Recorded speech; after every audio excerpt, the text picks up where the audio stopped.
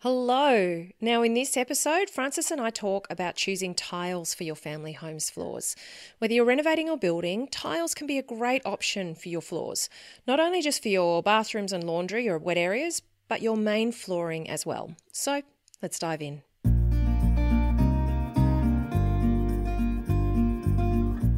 Welcome to Get It Right with the Undercover Architect. This is the podcast all about designing, building, or renovating your home. I'm your host, Amelia Lee. Think of me as your secret ally. I am on a mission to help you create a home that makes your life better, whoever you're working with and whatever your dreams, your location, or your budget. Together we'll uncover the nitty-gritty of how to get it right and how to create a home that works, feels great, and that you feel great in. So join me now. Now, before we dive into the interview, if you're listening because you want to get it right in your home's interior design, well, let me take a moment to tell you about the online program, Interior Design 101. If you're like most homeowners I know, dreaming, planning, and choosing the interior design, finishes, and items in your home, it's one of the fantastic and exciting highlights of any renovation or new build project. And yet, it can also be a minefield of options, confusion, and overwhelm. Would you like to simplify those choices and have total clarity and confidence that your interior design will help you create your beautiful, functional, feel-good home? Well, that's exactly why Interior Design 101 was created. Interior Design 101 is a self-study DIY program. It contains the full version of all the interviews that are included in the podcast season. I couldn't put all of the questions into the podcast, so we've got the full interviews in both audio and video format, plus extra content that's been specifically created for Interior Design 101. There's full transcripts of all of our interviews. There's also extra checklists, guides, design layouts, and so much good stuff to support you in the interior design of your renovation, new home, or smaller project.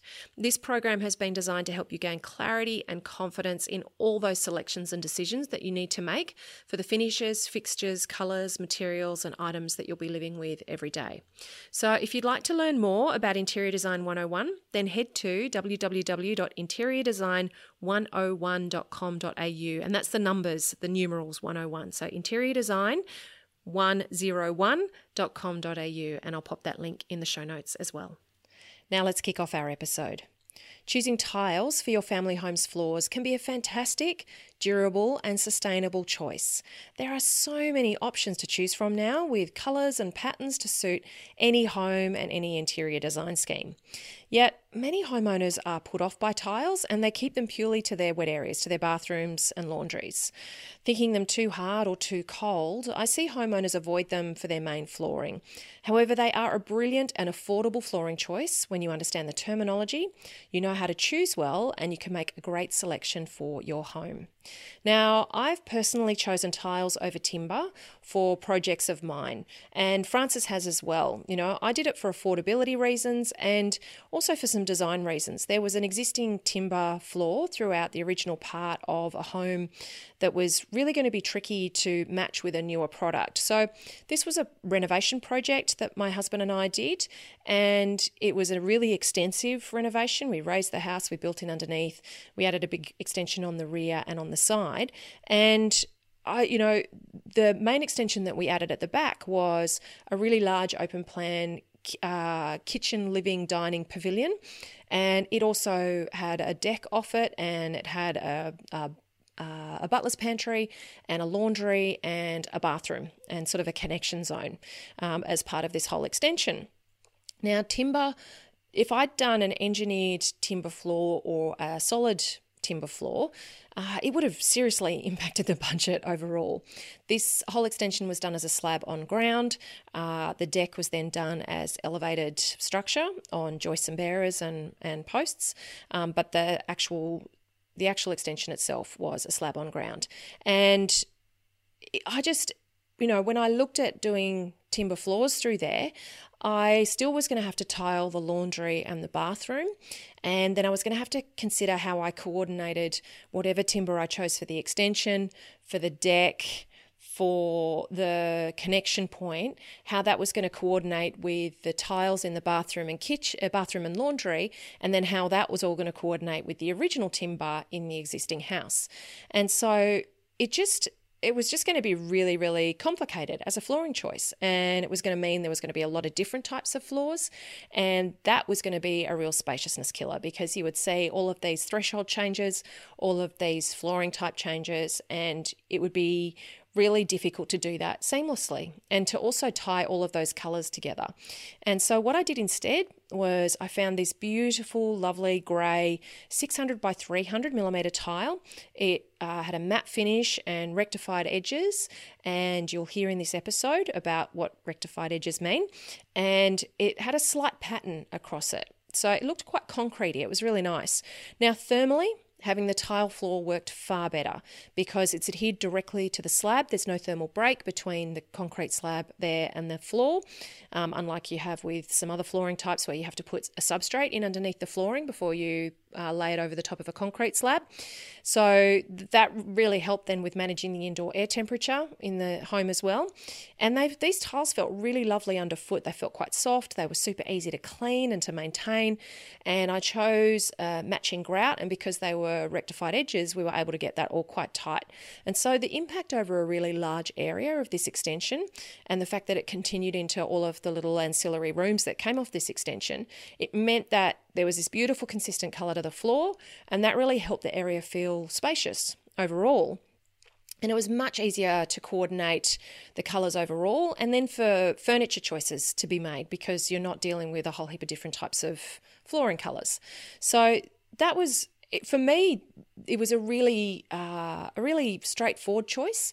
It was something that initially I was a little bit hesitant to do because there was timber in the original house, but it just made so much sense as we put it all together, and I was so pleased with the result, and it's something that I've continued to recommend for loads and loads of projects that I've worked on since. Now, have you actually thought about tiles as an option for your floor? I really hope that if you're thinking about, if you're saying that you can't budget for engineered or timber floors and they were your preference, and so you're instead looking at laminate or vinyl, that maybe you'll consider tiles as a really viable option for you. So let's learn more about tiles and about choosing them for your family home's floors. I really hope you enjoy listening to this episode.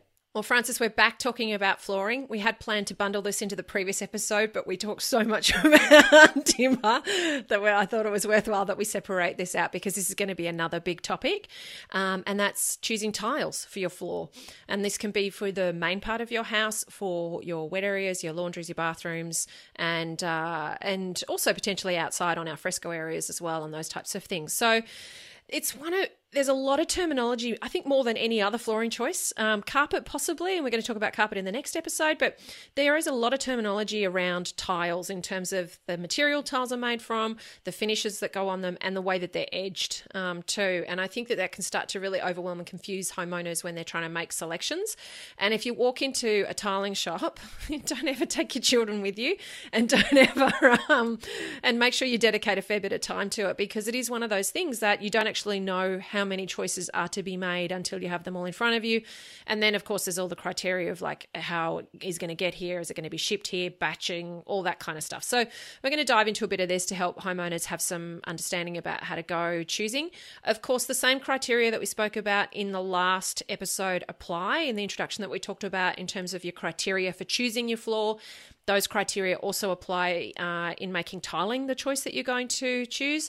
I find a lot of family homeowners don't want to put tiles on their forever family home floors because they feel it's going to be too hard for a surface. I've actually found tiling to be quite a warm finish because you can capitalize on that thermal mass connection it can have with the slab. So I think it's one of those things. I know that having lived on a tiled floor in a home that we did an extensive renovation on, having a lovely tile that had a soft texture to it, and had, the house was really well designed for passive solar and thermal mass. It was actually almost warmer than a timber floor would have been in the same scenario. So now, can we talk through some of the different tiling types? Because as an interior designer, I know you're going to be able to shed a lot of light on this. So when I was sort of listing off the different kinds, we've obviously got porcelain, ceramic, cement, stone, terrazzo, terracotta, and slate. So that was sort of the range of types that I found. I probably think that the most common ones that homeowners will come to kind of deal with would be porcelain, ceramic, and cement, because all of the others are going to be natural materials that are going to bring their own problems in terms of long-term. If you're choosing a natural material, you're more likely to need a seal on it and those kinds of things. It's also going to be more cost. So what are the main differences between those different types, if you can just sort of, and also the performance of them? I mentioned that seal briefly, but just in terms of the difference between, I suppose, a composite made material like porcelain or ceramic and a natural material like a stone tile. If you could just run through some of the things that people might need to consider.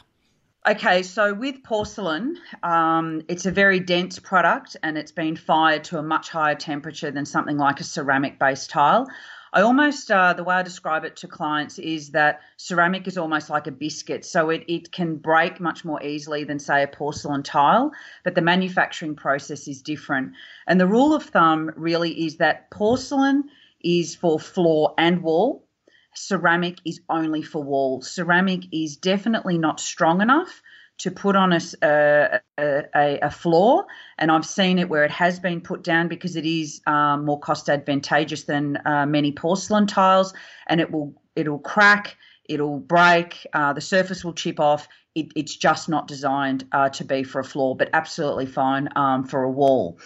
Porcelain is a lot more durable, and I suppose the key with it is it's a lot more non-porous than a ceramic tile, and it's also stain resistant, particularly the high-end porcelain tiles. I won't really go into it now because there's so much detail, but there is a difference between a cheaper manufactured porcelain tile and a more higher end porcelain tile. It's not the same having a $30 per square metre porcelain tile as what it is having a $100 per square metre porcelain tile. Their manufacturing processes are very different. But if you're thinking about what do I put on my floor and what do I put on my wall, porcelain is floor, and ceramic is for the wall, but you can put porcelain on the wall too. If we go down to cement tiles, these are generally a little bit thicker. So porcelain and ceramic tiles generally, not all the time, but generally are 10 mil thick, where a ceramic tile is generally speaking a bit thicker than that. They need to be sealed. They are very, very durable, being made from cement, but they do need to be sealed. And I know this puts a lot of people off, even though designs of cement tiles at the moment are absolutely stunning. It does put people off that really every 12 months you are going to need to seal those tiles. What I say in that instance is not all the time, but many of those designs you can actually find in a porcelain surface. And so that may be actually a better decision for you if you're really not keen on the maintenance aspect of the cement tiles. So that's definitely a consideration. Then we come down to stone. So you might think a limestone or a sandstone. Any sort of stone that you put on your floor is going to need to be sealed.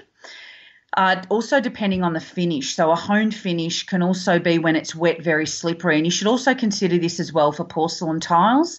If they are a matte finish or a Leparto, it's sometimes called Leparto, that is going to be better in wet areas such as a bathroom rather than choosing a gloss finish, which you will absolutely go for a sixer if that becomes wet. And again, gloss is thankfully sort of receding now, and we're seeing a lot more semi-gloss and matte tiles being used, but they are definitely imperative for wet areas.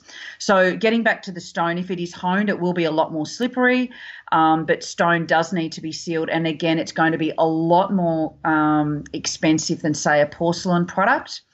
And stone is a natural product, so it's got all those beautiful irregularities with it, excuse I. So that's a beautiful aspect to have into your home, but there will be the cost and the sealing. So again, a lot of people don't want the maintenance, and it can also be cost prohibitive. I'm actually seeing terrazzo having a comeback. I saw it a lot in the States too.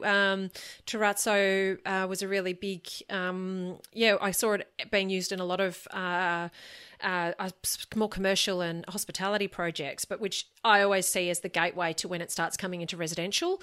But yeah, I mean, we pulled a terrazzo. Oh no, we didn't pull it out in the end, but we had a terrazzo floor in the first home that we bought. Yeah, we left it there actually, and it was a blue with a black. It was a laid terrazzo, so it wasn't a tile, but it was a laid terrazzo. And I see, a lot of people looking for these tiled terrazzo looks as something that can definitely come into their home. So, and that is, I suppose, the point with getting back to porcelain again, that the manufacturing process and the digital imaging that they're using, which I think we're going to talk about a little bit later, is so incredible, particularly from the really high-end porcelain producers, that the impressions that they're making and the digital image. And it is, to your point, it's mimicking another product, but it's so good now. Sometimes it's actually difficult to pick up the real. But look, to your point about terrazzo, it's making an enormous comeback. I'm seeing it in residential already.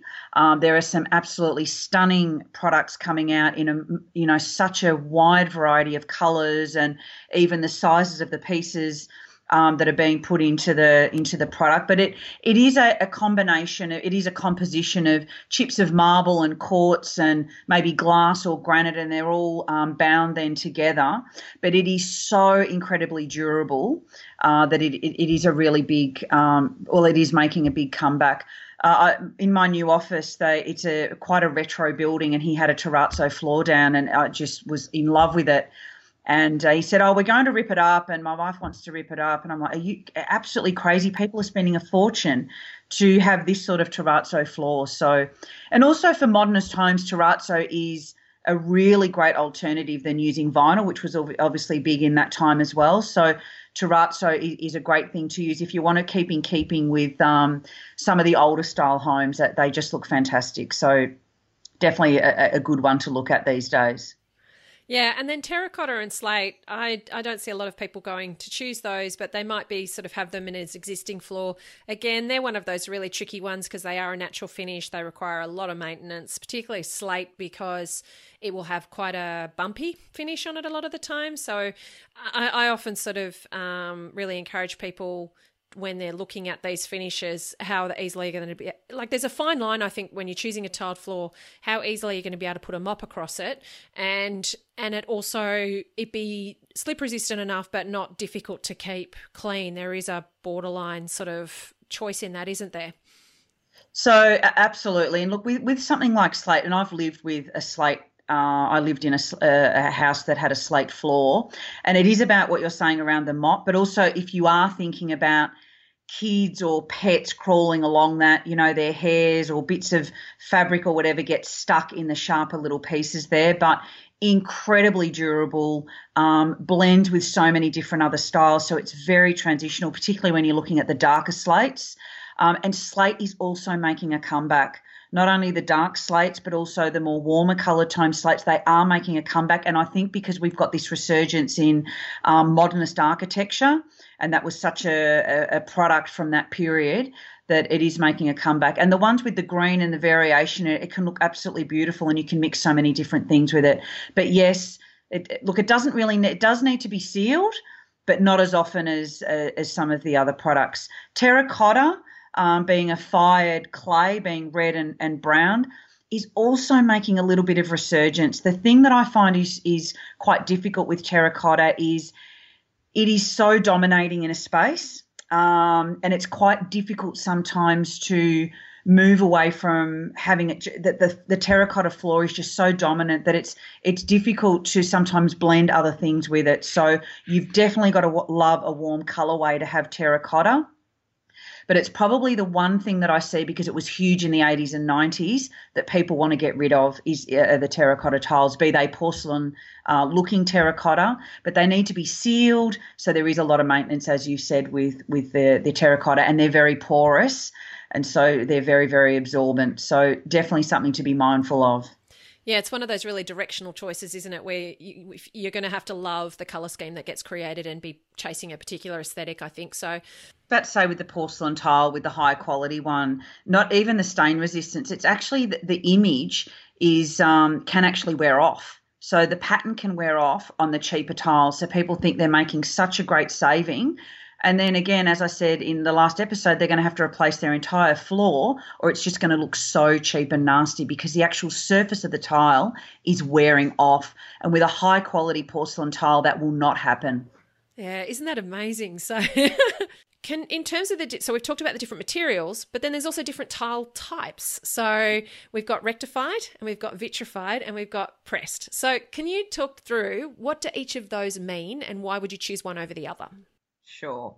So rectified is probably the choice de resistance. So that is a tile that is basically cut to precision. So there's no variation in that tile at all. So when they're fired, there is a little bit of variation in the porcelain tiles. So sometimes it's up to about 1.5 centimetres or mil, sorry, I should say. So that can actually make quite a big difference when you're laying a floor. And that is where you'll find if you're not using rectified tiles, tilers will actually make you have a bigger grout gap of at least probably 3 mil because they have to allow for the variation in the tile. So when you're using a rectified tiles, you won't have that, which means that you can have a very small grout, 1.5 to 2 mils, which is obviously a much better solution.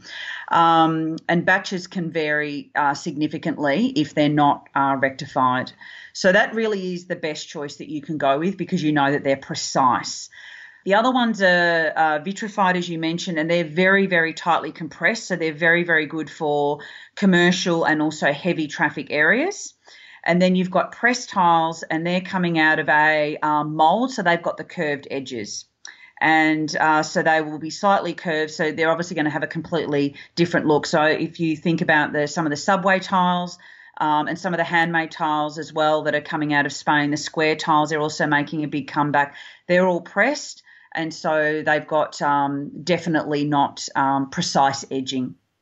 Yeah, and sometimes you might find that they're pressed and they're a terracotta tile with a glaze on them, and so you can see that when you look on the edge, you can see the glaze, and then you can see the terracotta. And if you're not getting a good quality one, you can find that the glaze isn't consistent the whole way over the top, or the tiler, when they've laid it, you can actually see the terracotta is a little bit exposed. So if you've used a white subway tile everywhere, but you're actually seeing this dark brown stripe sort of through your walls in certain locations because of the way that the glazing has not been done properly. So it's really interesting and worthwhile understanding, obviously, how the tile is made. There's also obviously understanding, is the surface just the only finish, so like that glazed tile, or is it the colour the whole way through? So if you do drop something and you do chip the tile, are you going to see the same colour the whole way through the tile, or are you going to get the top knocked off and have like a terracotta or a grey tile in underneath that and always see that chip, and it'd be very frustrating. So that's definitely something to think about, isn't it? Absolutely, and this is another distinction between a high-end and a very cheap tile, is a high-end tile, you would hardly even need to ask whether it's rectified or not, because in just about every instance it will be. They stand behind the quality of their product, and that again is what you won't get with a cheaper tile. They will not be rectified, which means you will get your finish will just not be the same for all the other reasons we spoke about the product, but then you'll have a much bigger grout line, which also then gives you a completely different look as well, and then you can have the lipping and so forth because the tile is just not quite the same. So that's another reason to go to really spend the money, particularly if it's for your floor. Can we talk a little bit about batching and how tiles actually get made? Because this is something obviously a lot of homeowners might not understand when they go to order tiles, and then they might run out of quantity and then they go to get more, where problems might occur. And I know we found it with our own place. The last project we were doing, we ordered some 400 by 100 subway tiles. They're a white subway tile, and you kind of think a subway tile is a subway tile, but we had to, just by virtue of some stuff ups that happened, needed to get a second batch. And it was really interesting, just in this white glazed tile, the difference between those two batches. And so we had to end up using one batch on 3 walls, and then the second batch on the wall behind, sort of as you walked into the bathroom, so that you would never get the opportunity to really see them side by side. The window was opposite, so you could go, okay, well, there's natural light, so that's why that tile looks a little bit different, and that kind of stuff, and it not be really jarring. But how do you sort of see batching, and what people need to know about batching when it comes to their tile ordering? Well, I suppose there's a couple of things, and that is to make sure that the tiles that you're ordering are all coming from the same batch. And really on your order, they'll even give you the batch number. And so if you've got that, you know that if you need to source more, you know exactly which batch number they come from. But depending on the manufacturer, it's how often they're going to be doing different batches and how big those batches are as to whether you are going to be able to source the same batch. So generally, again, a cheaper tile, they'll have a lot more variation because their process isn't as vigilant in terms of the way they're doing their colours and the way they're creating that batch. So there will be much bigger variations in the batches than what you would get with a higher end tile. Regardless of what you're getting, I would highly suggest that you always have extra.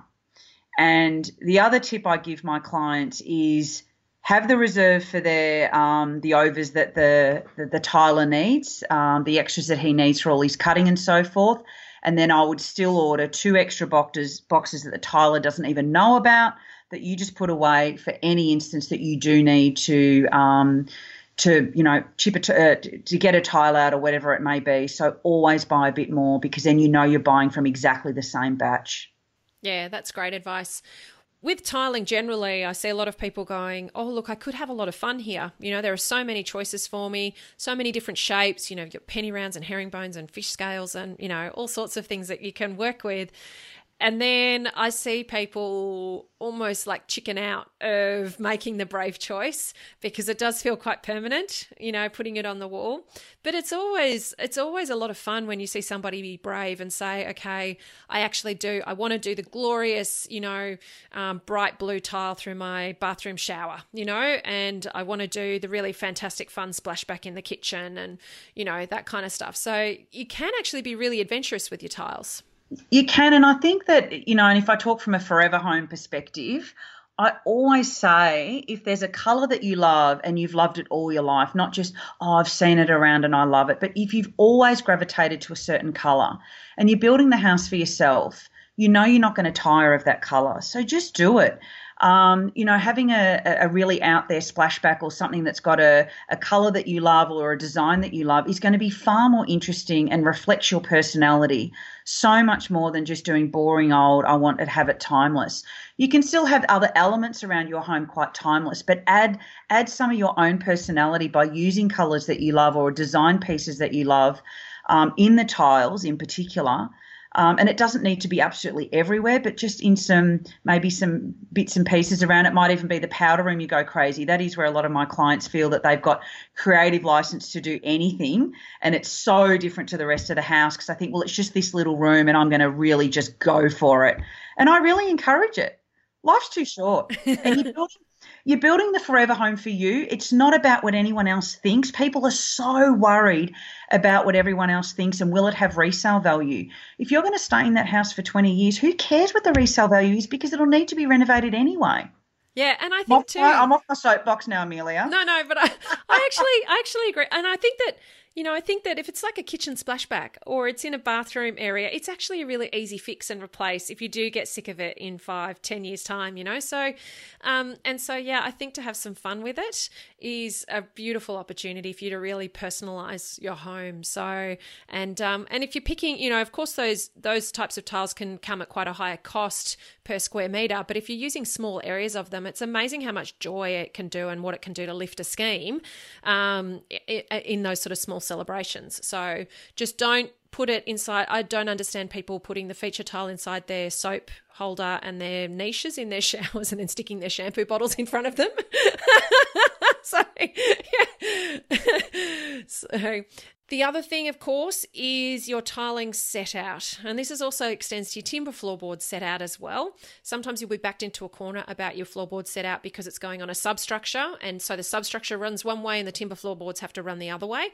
But sometimes you will have choice. So what do you, suggest in terms of thinking about that tiling or timber floor layout in terms of what you can achieve with the tricks of the eye and the way it can make a space feel, and then how you actually go about telling somebody that that's how you want things laid out and when you tell them?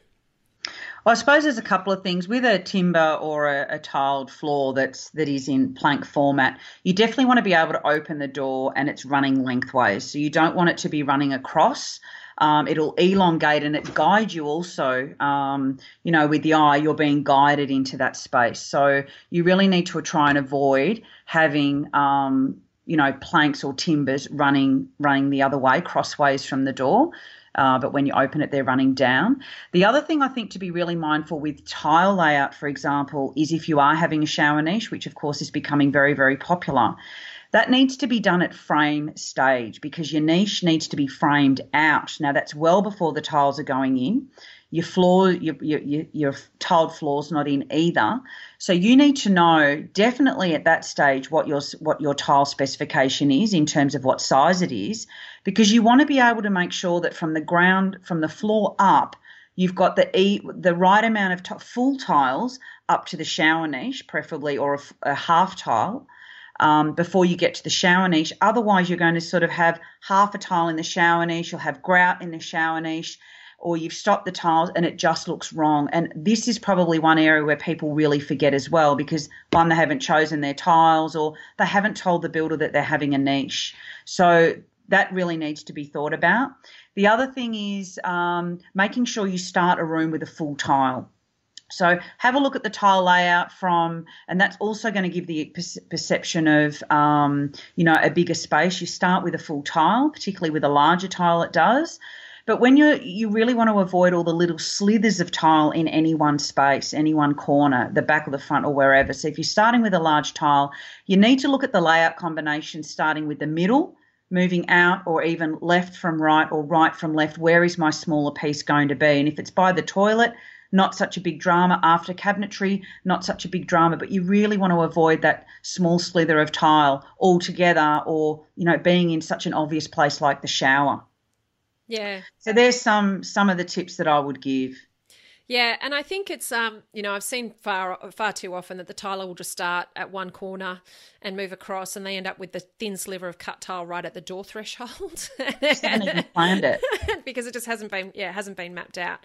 And I think too, it's worth you'll see people choose, say, a floor tile that they think is the same width as their they might have like a 300 by 300 tile on the wall and then a 600 by 300 tile on the floor, but because they're different tile types, they might not be exactly the same 300 width, and they're trying to line them up and it just doesn't work necessarily. So it's really important that when you are choosing your tiles, it's always great that you put this information on your drawings, that you get your designer or your draftsperson to include the tile set out on your drawings, that you actually plan it out in a CAD basis or even in a hand drawing basis and look at the size of the room. You'll see that drawings might, it's important that you ask your draftsperson or designer, is the width that they've put in a dimension on the room, is that to the frame or is that to the face of the wall? Because if you in a tile, like if you're dealing with 10 and 20 mils, that's enough to make a big difference. And if they've measured to the frame stage and they haven't shown you what the dimension is going to be once you put wall linings and tiles on, then that's going to impact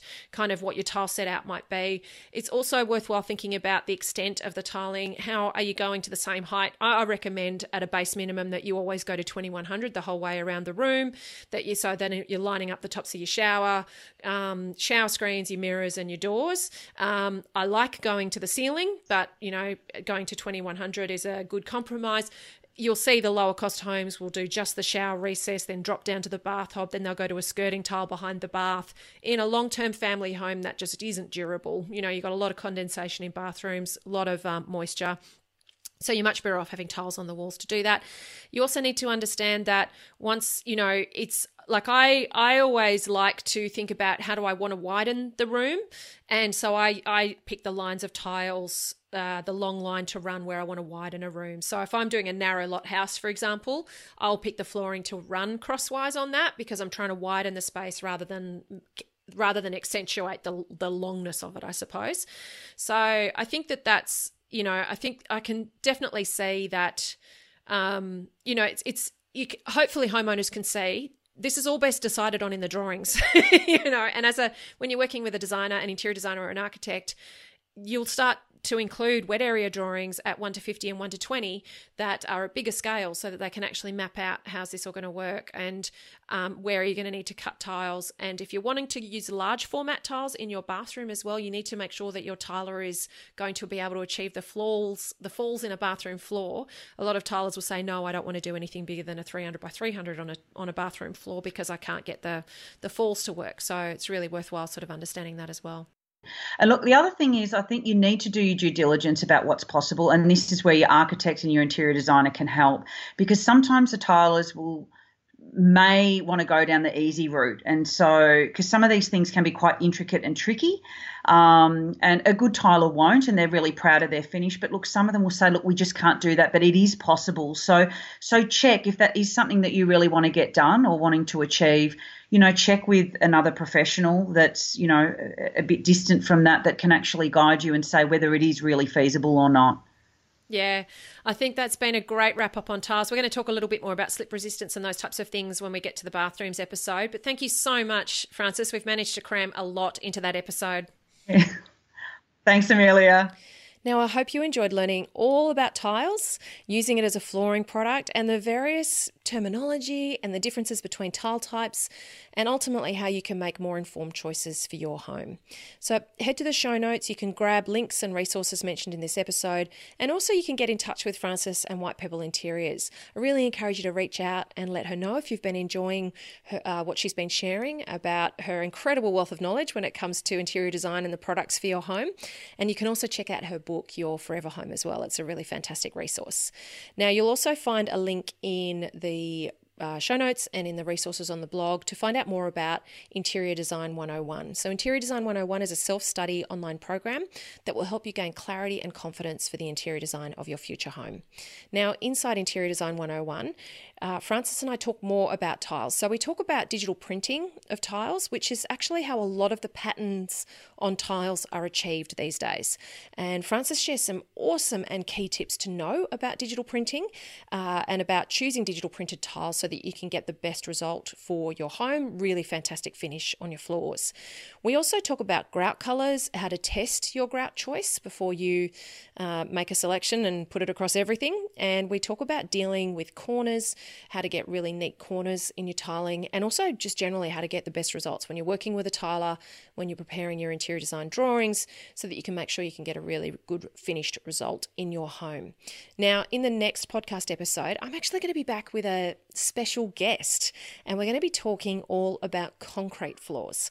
So concrete floors have become a really popular choice for new homes and for renovation projects, but there are some key things that you need to know if you're planning on a concrete floor for your home's interior, because if you stuff it up, wowzers, you have to live with it for a long time. They're really, really hard to fix. So it's really essential that you know how to get it right.